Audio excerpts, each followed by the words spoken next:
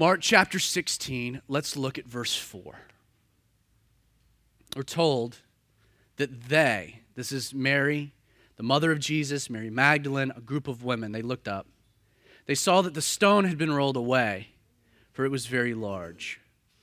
And entering the tomb, they saw a young man clothed in a long white robe sitting on the right side, and they were alarmed. But the angel said to them, "Do not be alarmed. You seek Jesus of Nazareth, who was crucified? He is risen. He is not here. See, the place where they laid him. But go, tell his disciples and Peter that Jesus is going before you into Galilee, and there you will see him just as he said to you." The angel in the garden tomb had basically a twofold message for this group of women. First, probably the greatest few words ever recorded in history. He is risen. Jesus has been resurrected to life. You've come, you're seeking him. You think he's dead, but he's not. You think he's here, he's left. He's risen indeed, that Jesus has been resurrected from the dead. The second message that the angel provided is that they needed to now take the news of the resurrection to the disciples because Jesus desired to meet with them. Now, as we noted last week, and it's important for maybe us to establish a little context for those that weren't here, as we talked about in great details last Sunday, between the two instructions, Jesus has risen and go and tell other people, the angel does something that's very important, significant. The angel invites these women to see for themselves that Jesus had indeed been resurrected from the dead before they went and told others. The order is important. The claim, Jesus has risen, he's been resurrected from the dead, is then followed by an invitation to see, to examine, to check out the evidence of the claim for yourself before there's the expectation that you go into the world and tell other people. In essence, you need to be convinced of the claim before you can effectively tell anyone else. And that's only logical. Now this morning, I want to start with a question, a relevant question. A question that I think many Christians don't necessarily contemplate, but in our culture, we kind of subtly accept. And that's the notion that if the resurrection didn't happen, does it even matter? Like really, if Jesus didn't rise from the dead, if he wasn't resurrected, does that hurt our faith? Does that discredit his claims? Does that make him any less of a man that he was? Does that mean that if he didn't rise from the dead, that we shouldn't be Christians, that we shouldn't go to church, that we shouldn't read the Bible? If the resurrection didn't happen, should we even care? What does it mean to us? In 2001, there was a movie titled The Body. It starred Antonio Banderas. And the movie explored the potential ramifications that discovering the body of Jesus would have on the Catholic Church as well as Christianity as a whole. Banderas plays the character of a Catholic priest named Father Gutierrez, who had been assigned by the Vatican to investigate an archaeological claim that they had actually discovered what they thought to be the body of Jesus. Father Gutierrez, his whole point of going, he's been sent by the Vatican, he's to examine the claim, he's to try to discredit the claim, he's to prove that the bones are not that of Jesus.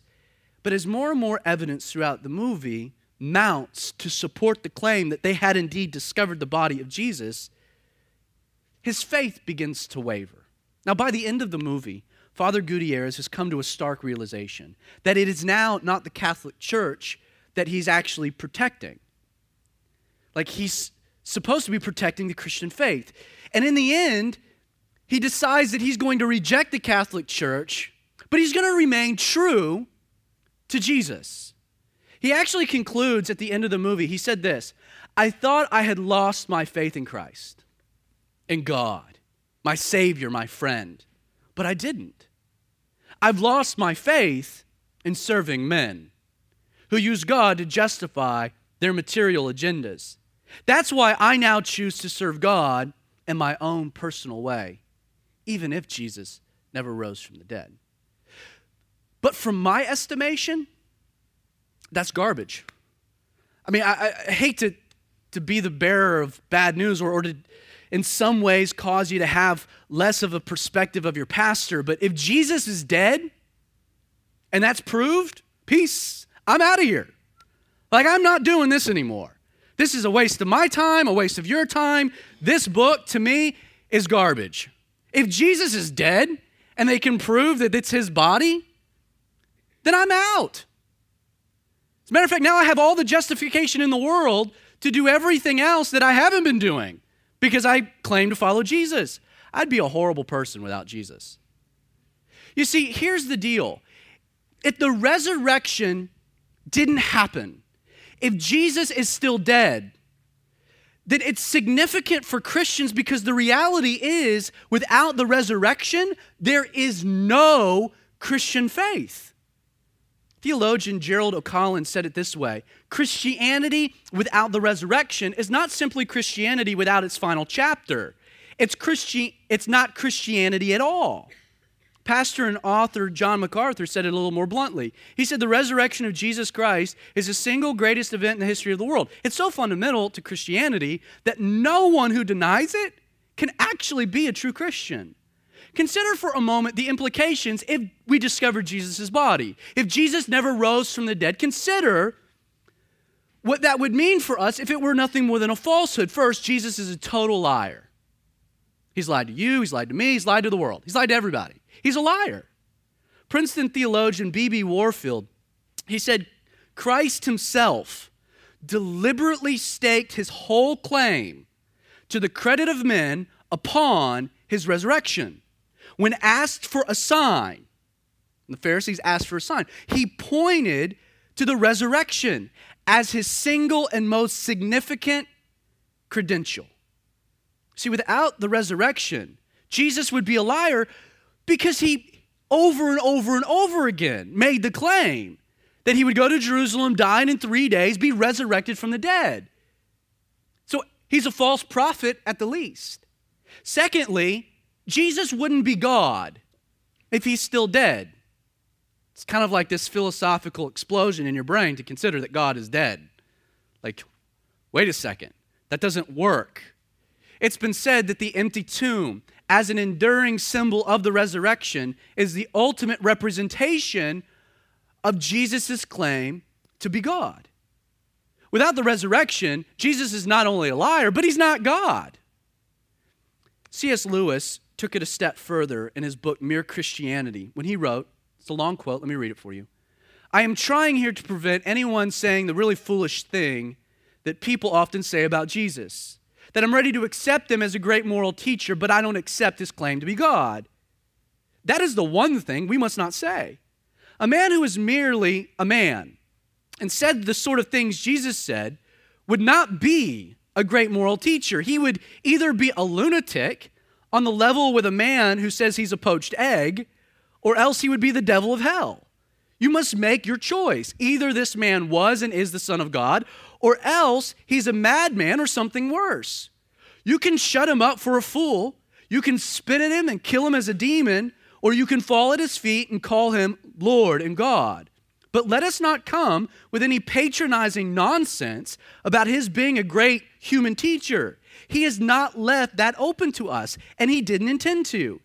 It seems to me obvious that he was neither a lunatic nor a fiend, and consequently, however strange or terrifying or unlikely it may seem, I have to accept the view that Jesus was and is God. So first, if the resurrection didn't happen, we can prove that. Well, Jesus is a liar, false prophet. He's not God. But thirdly, we have now no hope of resurrection ourselves. Like, the entire concept of us being resurrected from the dead one day is based upon Jesus being the first of the resurrection of the dead. In John 11, verse 25, Jesus told the woman at the well, I am the resurrection and the life. He who believes in me, though he may die, he shall live. If Jesus is still dead, then that's an empty promise. Didn't even apply to himself. As one scholar noted, the resurrection is proof of Jesus' triumph over sin and death. It's the foreshadowing of the resurrection of his followers. It's the basis of Christian hope. It's the miracle of all miracles. If Jesus didn't rise, we have no assurance of resurrection ourselves. Fourthly, if Jesus didn't rise from the dead, then our Christian faith would be in utter vain. Don't take my words for it. Consider what the Apostle Paul said about this very reality. 1 Corinthians 15, he said, if Christ is preached that he has been risen from the dead, how do some of you say that there is no resurrection from the dead? Because if there is no resurrection of the dead, then Christ is not risen. And if Christ is not risen, then our preaching is empty, and your faith is also empty. So, back to the question. Why should we care about the resurrection? Because if it didn't happen, we have no faith. What we're doing is meaningless. It's ritualistic. It's traditional. There's no substance to it. This leads me to another question. Why then is it important that we examine the claim of the resurrection for ourselves? See, a lot of people, they understand that it's important, and so they just accept it. They don't ever really think about it until someone challenges them. And that is, I think, a tragedy on the part of pastors who don't address this enough and Christians who just don't do enough due diligence in their own study. Understand that the reason we should study the claim of the resurrection is first, let's be honest, that the claim of resurrection is obviously radical. Without question, the most unbelievable assertion presented by any religion is the notion that after 3 days, dead in a tomb, Jesus was resurrected to life. This thesis, made by Christians, made by you and I, believed by us, is even further exacerbated by the reality that not a single person has ever in the history of planet Earth been resurrected before Jesus or since Jesus. Now, you might be scratching your head thinking, well, what about Lazarus? And what about some of the other examples? There's a difference between what's called revivification and resurrection. Revivification is the return of a dead man to a mortal life. Like, Lazarus is the saddest person ever. Like, he died, then was resurrected or revived to only have to do what again? Die. Like, poor dude had to die twice. That stinks. Like, dying once is a bummer. Dying twice? I'd be really upset with Jesus. I'd finally get to heaven and be like, dude, what? Were you trying to make a point? You see, to be revived is different to be resurrected because the definition of resurrection is the rising up of a dead man to not mortal life, but eternal life. And this we see only happening with Jesus. It should also be pointed out that the belief in the resurrection of Jesus is so outlandish, so extreme, that not a single other religion or moral leader has ever dared to make such a claim. Muhammad never claimed that after 3 days being dead, he would rise. Buddha didn't do the same. Joseph Smith, he was still digging for buried treasure, was not interested in it. Like, over and over and over again, we see that no one would dare make a claim like that, but Jesus did. So the claim of resurrection is obviously radical, which means we should study it. But secondly, skepticism in the resurrection is only reasonable.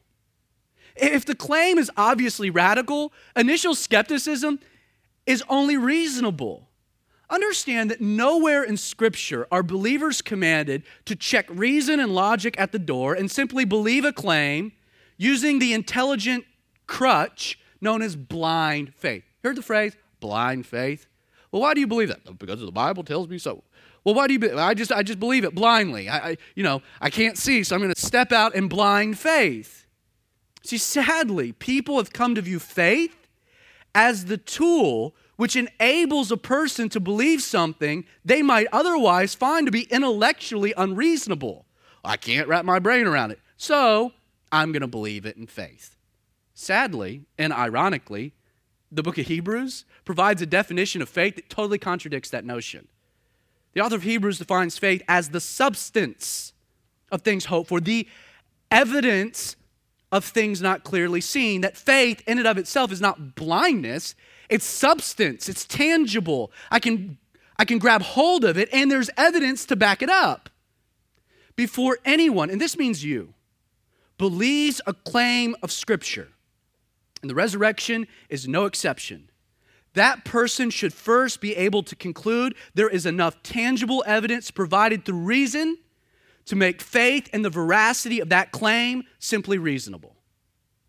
Ravi Zacharias, I love the way he says this. He says, what I believe in my heart must make sense in my mind. Understand, I think skepticism gets a bad rap. Do you realize that skepticism is not wrong in and of itself? That it's not a sin for you to be skeptical of things. It's a sin for you to walk in unbelief, but not skepticism. Like, as a matter of fact, skepticism can be the first natural step towards greater discovery. That often, like, the fact that we discover new things, that we have new ideas, that we invent new things, is that someone was initially skeptical and then did something about it. You see, the key that makes skepticism right or wrong, healthy or hurtful, is what you do with your skepticism.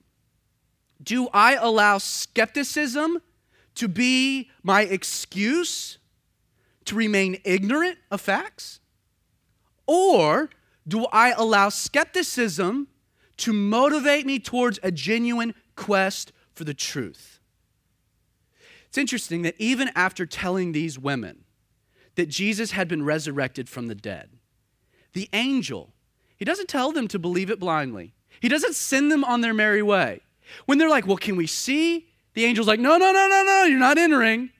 No, the angel found it necessary to do what? To encourage a group of women to examine the evidence for themselves before they reach their own conclusion. Claim, invitation, then go tell people. Do you realize that we are no exception? Thirdly, so it's an unbelievable claim. Skepticism is only reasonable. But thirdly, the implications of the resurrection are unavoidable. If disproving the resurrection means that Christianity is a farce and Jesus is nothing more than a false prophet and a liar, that's true. Then the flip side of it is also true.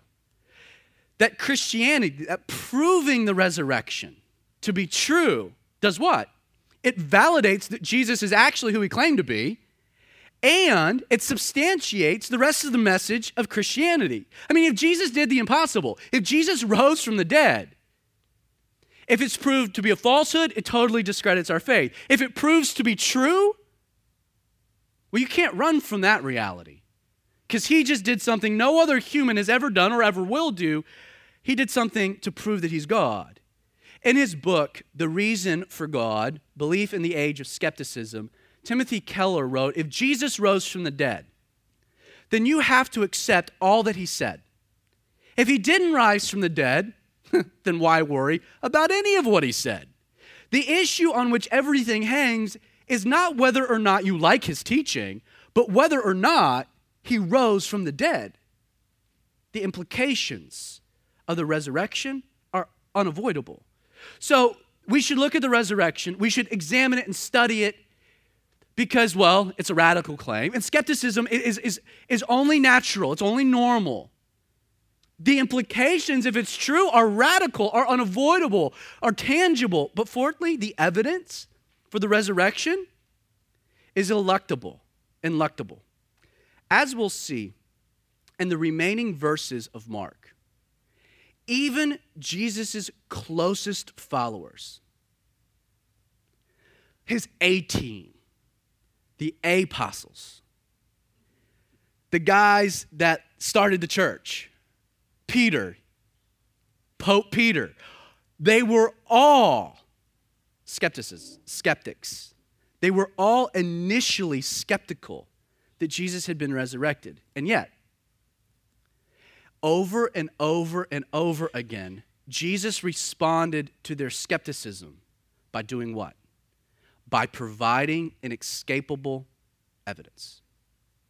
You see, though the resurrection of Jesus might be the most radical claim of history, as we're going to see, it is also one of the more provable.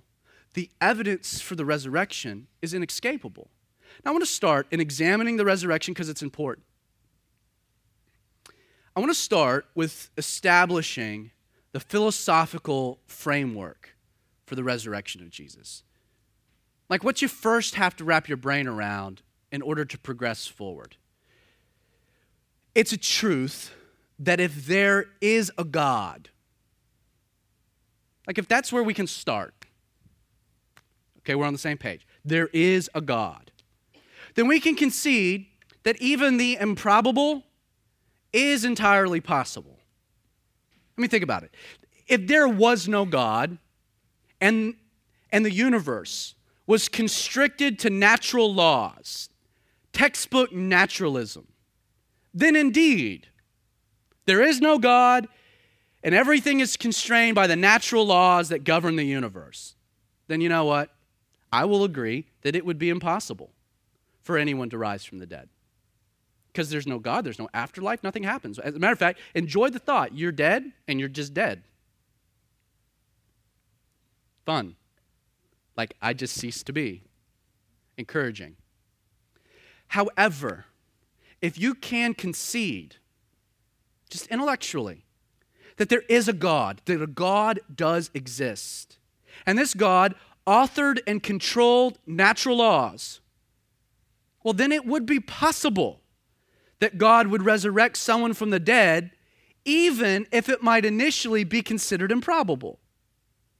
If there's no God, resurrection is impossible. If there is a God who can interact in the world, well, then even what I might consider to be impossible now becomes probable because there's a force that exceeds everything else that can interact and intervene in any way he sees possible. You see, the simple idea that God has the ability to do something improbable logically establishes the framework whereby the entire examination of the resurrection of Jesus can be logically examined.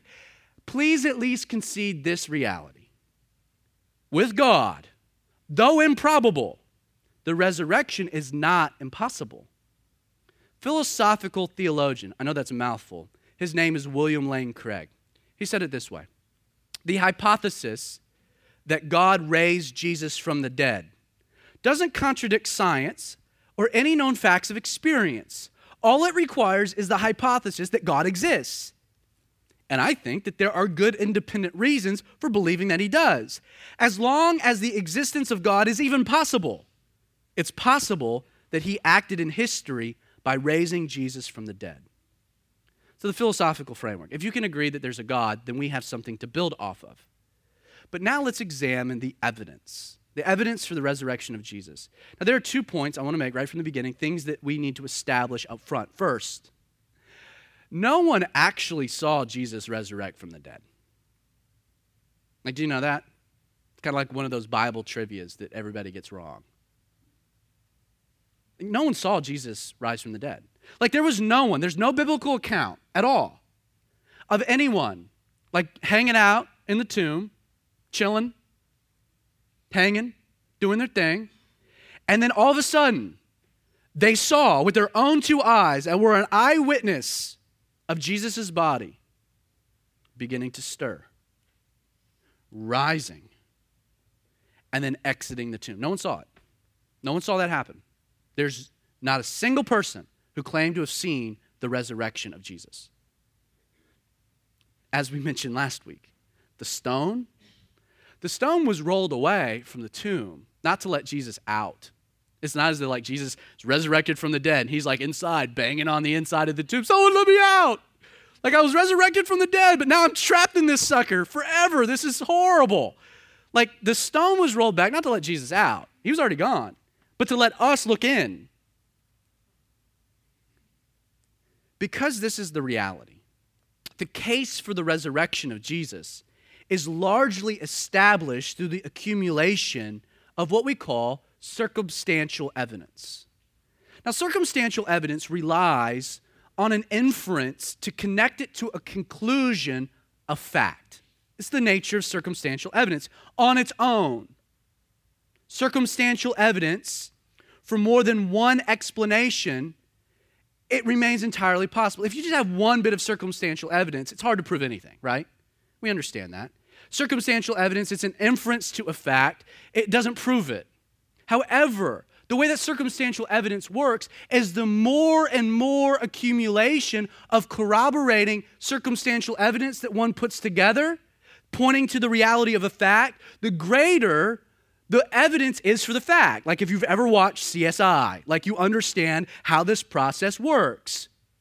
The accumulation of several corroborating pieces of circumstantial evidence into a collection becomes more valid as proof of a fact, especially when the alternative explanations have been ruled out. Circumstantial evidence allows a tier of fact to deduce that a fact exists. No one saw Jesus rise from the dead. So all we have is circumstantial evidence and other theories.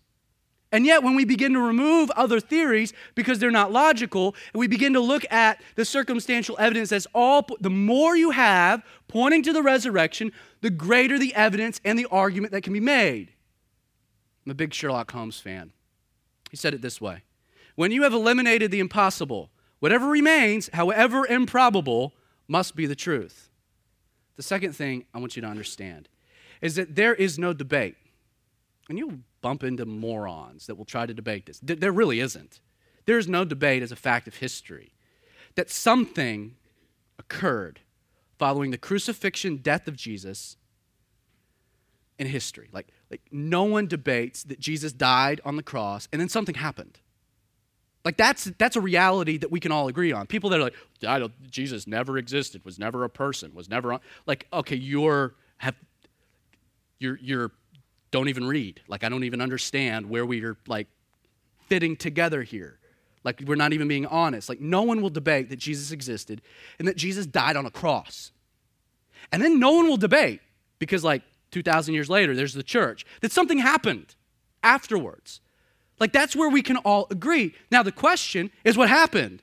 Last Sunday, we looked at the swoon theory, and we looked at the reality or the idea that Jesus, his body was stolen by the disciples. Neither of those two meet up with like the legal sniff test. They just don't make sense. And so you can remove those out of the way. And so you're left at that point with like the biblical claim. Like, what does the Bible say happened? Okay, we can all agree Jesus lived, he died, something happened. What does the Bible say?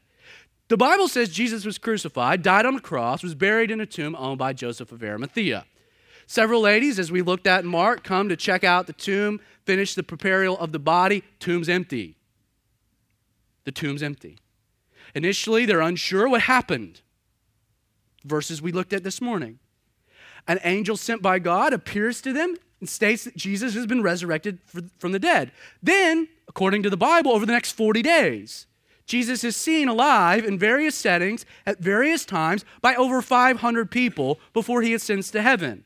Following his ascension, his followers go into the city of Jerusalem, begin to boldly preach the resurrection of Jesus. The church is born. Since then, several billion people throughout history have made the claim to have personally encountered the resurrected Jesus. So that's a biblical claim. Jesus died, something happened. This is what the Bible says took place. There aren't any other explanations. So you have to look at the biblical claim. Is it valid? Is it substantiated? Or is it moronic? First, we know, as a bit of circumstantial evidence, that the body of Jesus was missing, also not a debated fact of history, and that the site of the tomb was universally known. We dug into that last Sunday, but I'll just read you the quote that we referenced last week from William Lane Craig. He said, if the tomb weren't empty, it would be impossible for a movement founded on the belief in the resurrection to have come into existence in the same city where the man had been publicly executed and buried. Not only did Jesus' followers claim that the tomb that they discovered was empty, but even Jesus' most hardened critics and enemies didn't dispute the fact. As a simple and substantiated fact of history, the body of Jesus has never been discovered. So what happened? Secondly, second bit of circumstantial evidence is that the historical account of the events themselves was provided by eyewitnesses. Matthew and John were both there. They're gospels, like they're writing from an eyewitness perspective. Mark, as we've mentioned before, is actually dictated. He's writing down the account of the events from another eyewitness, that being the Apostle Peter. Luke, though wasn't there, he recorded his entire gospel through a collection of also using eyewitness testimonies. So the account, Matthew, Mark, Luke, and John, of the event has been provided not by like disciples of these people, not by like distant followers of these people. Like we have manuscriptal evidence to point to the reality that they wrote these accounts. Like they were eyewitnesses and they wrote down what they saw, what they experienced. In 1 Corinthians 15, the Apostle Paul quotes an early Christian creed that dates back to within a year of the events themselves, showing that whether you accept it or not, the resurrection of Jesus as a concept, as a belief, was a foundational claim of the first Christians and did not develop by oral legend. You study 1 Corinthians 15 and that particular creed, you'll find incredible evidence that points it all the way back to the first century Christians. They believed in the resurrection of Jesus. Thirdly, contemporary historians corroborate the gospel claim. And this is kind of an unspoken or unexamined reality. Like you have Matthew, Mark, Luke, and John. You're like, oh, they're biased. They're part of the conspiracy. But you have other historians dating back to within 20 years of Jesus' crucifixion and quote-unquote resurrection that corroborate the claim. Josephus, Tacitus, Lucian, Mara bar Serapion. Sounds like it should be a character from Game of Thrones. Even the Jewish Talmud all affirm that the followers of Jesus believed in the resurrection. So thirdly, contemporary historians corroborate the gospel claim. Fourthly, a contradictory account was never provided by contemporaries. Like think about it for a moment. When the Gospels were written, critics of the claim could have easily written a rebuttal that aimed to refute or to correct the resurrection claim. And yet, no such writings exist. Like no one would dare in the first century write a claim discrediting the evidence that had been presented for the resurrection. You either accept it or you reject it. Fifthly, there were over 500 eyewitnesses who claimed to encounter a resurrected Jesus. Now that's pretty substantive, right? I mean that's a lot of eyewitnesses. Like in a court of law today, if you had that many people that you're bringing before, maybe you can discredit a couple of them, but over 500, that's very difficult to do.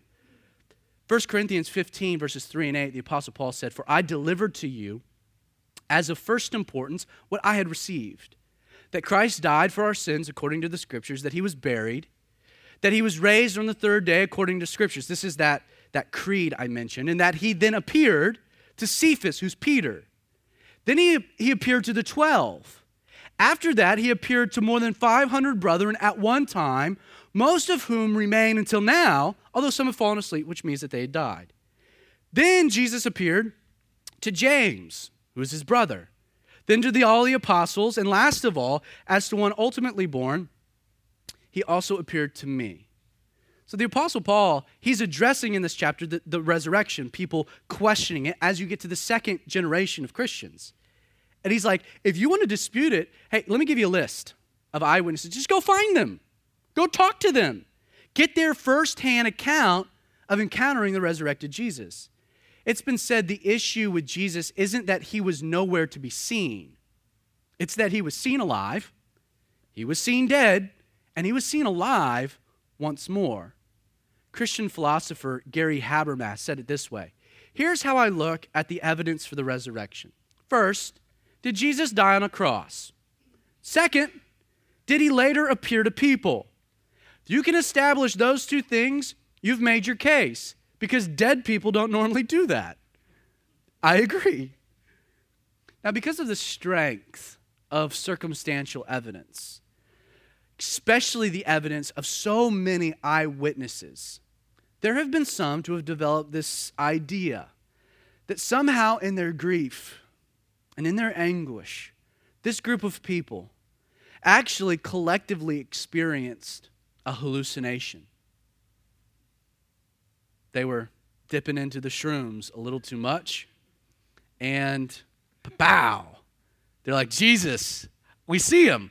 Now Jesus isn't there. But they basically had this group hallucination. And that accounts for why so many people saw Jesus.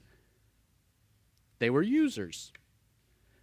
Now, the problem with the theory of a mass hallucination is at first the psychological makeup of the disciples is not even conducive to a hallucination. Hallucinations happen to people. Hallucinations based on grief and anguish. They happen to people who are high-strung, imaginative, nervous. A fertile mind of expectancy or anticipation for some coming event is required. And yet, following the crucifixion, the disciples, are they expectant? Not at all. They're fearful, they're doubtful, they're in despair, they're not expecting to see the resurrected Jesus. Even when people would come and say that they were skeptical. So first, the psychological makeup of the disciples doesn't make sense for a hallucination. Secondly, I'm not speaking from personal experience, but just from what I've read, that hallucinations are always linked to an individual's subconsciousness, like past experiences. It's the brain conjuring up thoughts you've already thought. That hallucinations don't happen because they're linked to an individual subconscious, like to a group of people. Like if we're all partying and we're all taking some drugs and we're all hallucinating, we're tripping out, that because the hallucination's based into your subconscious, that it's impossible for other people to have the same hallucination. Like you can't have the same, like the idea of a group hallucination is impossible. No one's invented a good enough drug to create that kind of a reaction, not to mention that hallucinations don't typically last for 40 days. I mean, that would be one James Franco-like trip, seriously. Sixth, the transformation of the disciples is unexplainable. Like, if the resurrection didn't occur, then you have to figure out a different way to explain how the disciples transform from being pitiful cowards to being bold proclaimers in a matter of a few days. Anglican cleric John R.W. Stott, he said perhaps the transformation of the disciples of Jesus is the greatest evidence of all for the resurrection. Don't forget the disciples. They didn't expect Jesus to face crucifixion. They then didn't expect Jesus to rise from the dead after 3 days. In line with current Jewish thought about the Messiah, they had come to Jerusalem thinking that Jesus was going to lead a revolution, overthrow the Romans, and deliver the kingdom of God to the nation of Israel. When Jesus was crucified, it was an embarrassment to their faith, which is why they ran. It's why they went into hiding. It's why they abandoned the faith, became skeptics and doubters. Even before Jesus was crucified, we see them acting like skeptics and doubters. Don't forget Peter, on 3 occasions, denied even knowing Jesus. Jewish historian and theologian Pinchas Lapid, he said this: if the defeated and depressed group of disciples overnight could change into a victorious movement of faith based only on autosuggestion or self-deception, without a fundamental faith experience, then this would be a much greater miracle than the resurrection. I think he's onto something. So the transformation of the disciples is only explainable with the reality that they encountered a resurrected Jesus who transformed them from being pitiful cowards to being bold proclaimers. Encountering someone who had been dead will do that. Seventh, the emergence and rapid spread of Christianity is incredible. Like, you also have to explain that. Something radical, something revolutionary had to have taken place following Jesus' crucifixion for the following things to take place. First, thousands of skeptics, 50 days later, instantly mass convert. They're chanting 50 days earlier, crucify him, and then they convert. Like, The disciples were preaching to people who had rejected Jesus. In what words could they now communicate to this group of people to convince them that Jesus really did rise from the dead if it weren't for the fact that the evidence for those who were there was overwhelming? They didn't dispute it. They accepted it. So thousands of skeptics immediately mass convert. Secondly, even the most hardened cynics, we see experience radical conversions. James, Jesus' half-brother, over and over and over again in the gospel narrative, he is a total skeptic of Jesus, his big brother. Doesn't believe in him, doesn't accept him. As a matter of fact, wants him to shut up and come home, thinks he's a Looney Tune. Jesus dies on the cross, of which, by the way, his brother didn't even show up for. Like, whatever, man. Wants nothing to do with Jesus. And then out of nowhere, that man begins leading the church of Jerusalem. That they called him camel knees because of the calluses that developed on his knees for the amount of time he spent in prayer. He spent his life thinking that Jesus was a fraud. And something happened to convince him that every opportunity he could get, he was on his knees chilling with his brother. What happened? Well, we're told in Paul's account in 1 Corinthians 15 that Jesus appeared specifically to James. Awkward. Like that conversation had to have been awkward. Like, ta-da, told you. Don't you feel like an idiot? And James is like, what do you say? You see, James is a hardened cynic. He becomes the first to die for his faith, of this core group of people. Legend says he was beheaded. Saul, who was the chief prosecutor of Christians, also known as the Apostle Paul, he converted after claiming what? An experience, an encounter with the risen Jesus. Even the Bible tells us many of the scribes that were there also converted, who were part of the group that sentenced him to be crucified, ended up also converting. You also have to explain the fundamental Jewish religious structures that were abandoned by Jewish followers after 50 days. For thousands of years, the Jewish people had maintained their individualism by holding fast to various key religious traditions. They did this because they believed these institutions were entrusted to them by God, and if they didn't, then they would damn themselves to hell. And yet, 5 weeks later, 5 weeks after Jesus' crucifixion, we see that over 10,000 devout Jews willingly give up and abandon, they alter all 5 key religious institutions they had been taught from childhood. You don't do that. Especially in the South, we know how tradition works. It's hard to break from something or some idea or some way that you were raised. 50 days later, these Jews abandoned everything that they held to their own identity. They stopped offering animal sacrifices to atone for sin. They abandoned the adherence to the Mosaic law. They changed their worship from Saturday to Sunday. They transitioned from monotheism to a Trinitarian view of God. They adopted an entirely different view of the mission of the Messiah. They abandoned so much. Something had to have happened to cause that, not to mention 20 years after the fact, Christianity dominated a pagan, polytheistic Roman Empire. Shortly after Jesus' death, Christianity just didn't spread. It spread and it triumphed over competing ideologies to the point that after 2 decades, what took place in a small province in Judea had found itself even influencing the palace of Caesar. I heard it said that Christianity's lasting impact was so successful that today we name our children Peter and Paul, and we name our dogs Caesar and Nero. Let's recap. The circumstantial evidence. First, the body of Jesus was missing. The site of the tomb was known.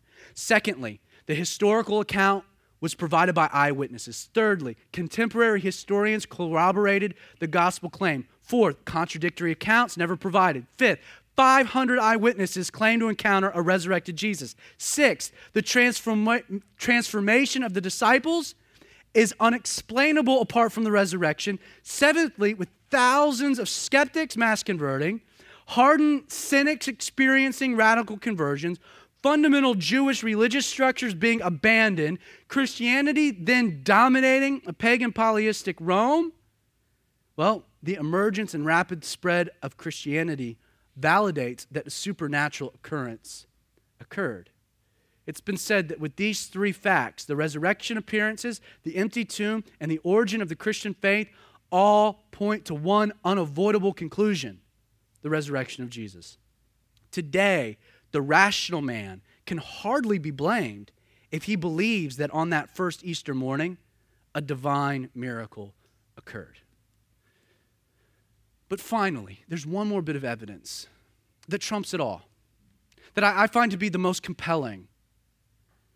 It's the reality that your life has been transformed through an encounter with a resurrected Jesus. Like, do you realize that your testimony is a powerful demonstration, it's powerful evidence to a resurrected Jesus? That the fact that your life has been transformed from a life of sin to a life of salvation and redemption, of justification through grace.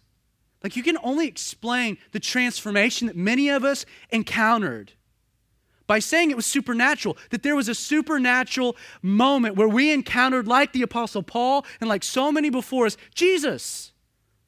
And we could no longer run, and we had to accept him, and then we follow him. That we follow Jesus. Not a myth, not a legend, not an oral tradition, not a ghost. That we follow a man who lived, his name being Jesus. And we follow him no matter where he goes. We get our marching orders from him. That we're going into the world as ambassadors of him because we know him.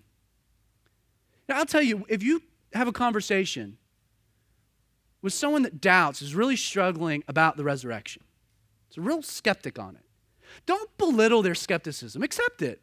Find it reasonable. Challenge them to examine the evidence. Present evidence. But then when it's all said and done, you know the one thing you can't argue with is your experience. I mean, over and over and over again, I've had conversations with people that don't believe in the resurrection. And I get to a point after running through evidence, I'm like, listen, man, when it's all said and done, I'll convince you if you allow me to introduce you. Go back to the passage that we read. There was the claim, Jesus has risen. There was the invitation, go and see. And then what? Why?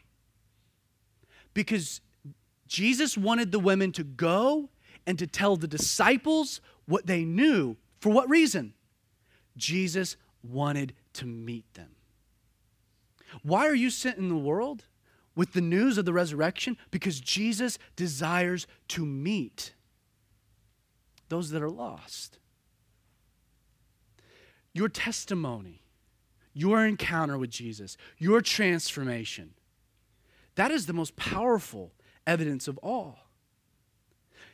I think we could agree that the Apostle Paul is probably, second to Jesus, the most influential thinker ever. He was a smart man. He had his theology buttoned down, right? That the Apostle Paul could argue with anyone, that could reasonably present theological concepts eloquently, like in order. He knew what he was doing, right? But over and over and over again in the book of Acts, as we'll see, when given the opportunity to encounter the lost, to discuss Jesus, do you know what the Apostle Paul used? When he could have addressed any theological concept he wanted to, and he could argue with the best of them, then almost inevitably he always returned back to his testimony. Hey man, I hated Jesus. I hated Christianity. I hated these people. I was on the way to Damascus to kill them, to throw them into prison. And on the way, I got knocked on my tush and blinded. And I heard, Saul, Saul. And I recognized the voice. And my life changed forever because of that interaction. Your testimony is the most powerful thing you have. Or maybe not. Because possibly there are some of you this morning that don't have a testimony. Hey, Don't check your brain at the door. Look at the resurrection for yourself, logically. Look at the evidence. Look at the competing things. Like, reach your own conclusion. But when it's all said and done, if you want to be convinced, you can be introduced to him this morning. That you can get on your knees and you can stop running and you can say, Jesus, reveal yourself. I need to know you're real. And I promise you that if you do that, Jesus will meet you right where you are. He will reveal himself in a real and tangible way. And I believe that not just because my brain is convinced, because my heart has experienced that reality. And I hope the same is true for you. So, Father, with that thought, we leave it there.